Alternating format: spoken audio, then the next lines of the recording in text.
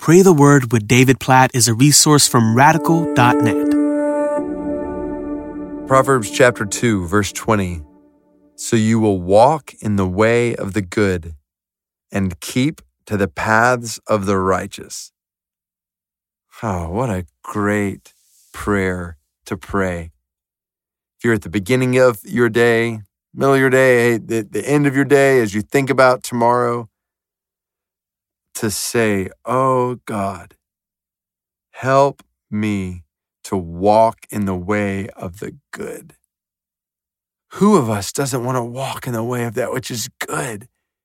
Think about that word. It's pleasing. It's right. It's satisfying. It's enjoyable. It's to be desired. That which is good is to be desired. That which is fruitful. That which is abundant.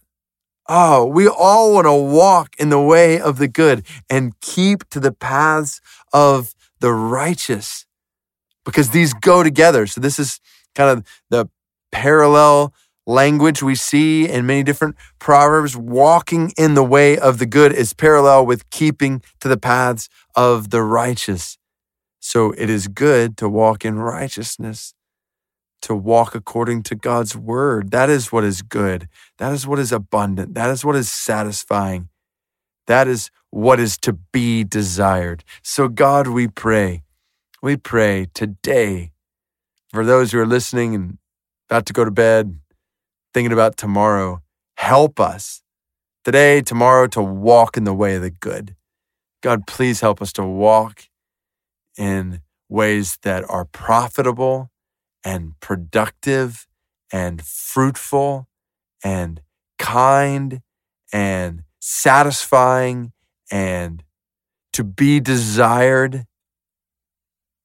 in ways that are joyful, in ways that are loving, in ways that are peaceful.